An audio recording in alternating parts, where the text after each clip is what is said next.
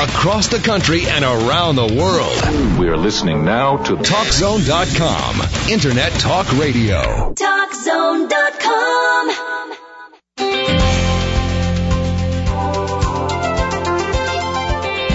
With all the options and all the pressure for greening up your life, it can be pretty confusing to figure out which eco options will work and which might be a waste of your time and money.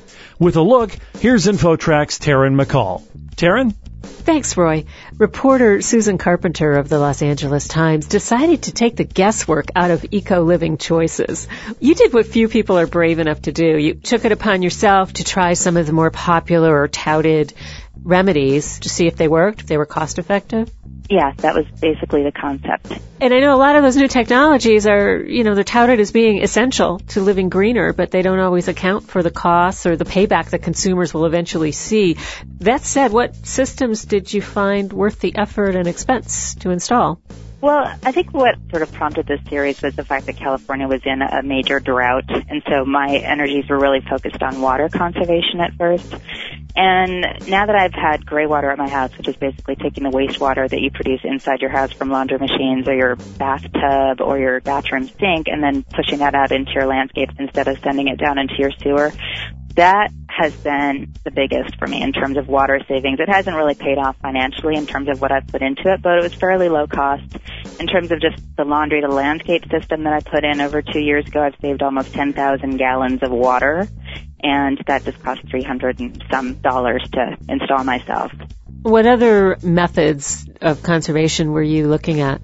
The edible landscaping idea is really exciting to grow your own food, but one thing I don't think a lot of people pay attention to is that if you have a job and if you're also trying to raise a family, which is my situation, it just takes so much time to be able to do that and a lot of resources, and once again, the water issue enters into that picture. So I found that that was not a workable thing for me and the way that I live my life. It isn't cost effective, and what I've since decided to do is just sign up for a community-supported agriculture or CSA food box that I get every week. So for $18, I get a huge box of organic produce that's locally grown.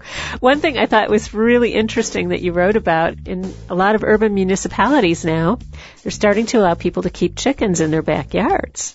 What was your experience with backyard chickens? I was really excited to raise my own chickens and be producing my own eggs.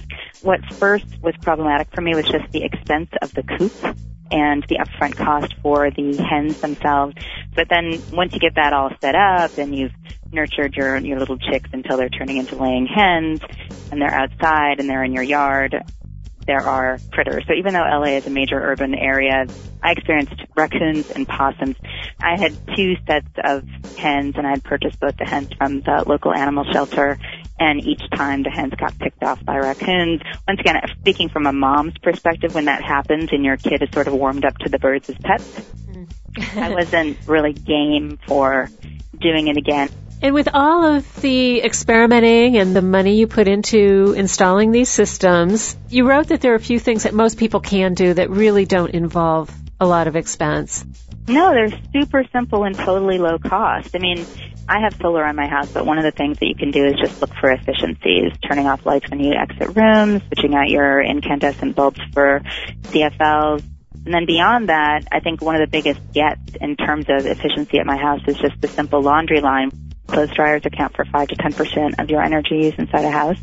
So a $50 retractable laundry line I've been using for years, and that sort of cuts that out of the equation for me. And then beyond that, composting, which some people think is disgusting, which I think is ridiculous because you're handling that waste anyways. It's just food waste that you would normally be either putting in your sink disposal or into your trash can. If you just set up a simple system where you have a little collector in your sink and then your composting bin isn't too far of a walk from wherever you keep it outside your door, that reduces an enormous amount of waste. And then just garden variety recycling.